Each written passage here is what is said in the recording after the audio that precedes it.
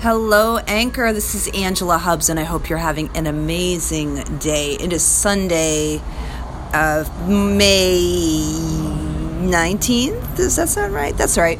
And it's been months since I've done a podcast here on Anchor. I have been really looking at what I wanted to build in my life, what I wanted to do with my boyfriend, what I wanted to do with my job, what I wanted to do with my business, and a lot of things have gone down since February. I went full-time, and I now work for Lululemon, and I love it.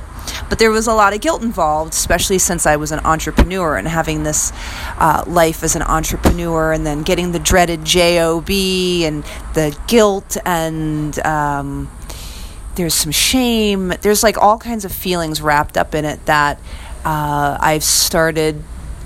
Okay, finished. I am finished with, and now just want to embrace who I am as an individual. And so part of, I think, what inspired me today to do another podcast was really just sharing what I always share. I'm really passionate that everybody gets to live a life they're excited about, and that includes me.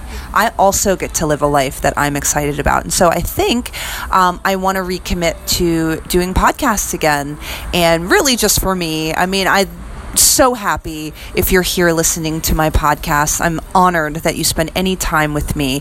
But my goal now is to really do just a minute or two a day like I had done before, of really just getting into the nitty-gritty of what a powerful, awesome life looks like. And so my theme this week is really just starting a foundation for what that might look like. And so I'm just going to play. And so looking at what I want for my life, and now building a foundation means having a routine. So what is your powerful routine for having a life you love? Mine is going to look like doing these podcasts again. Mine is also going to look like really owning my meditation practice in the morning and working out, sweating once a day.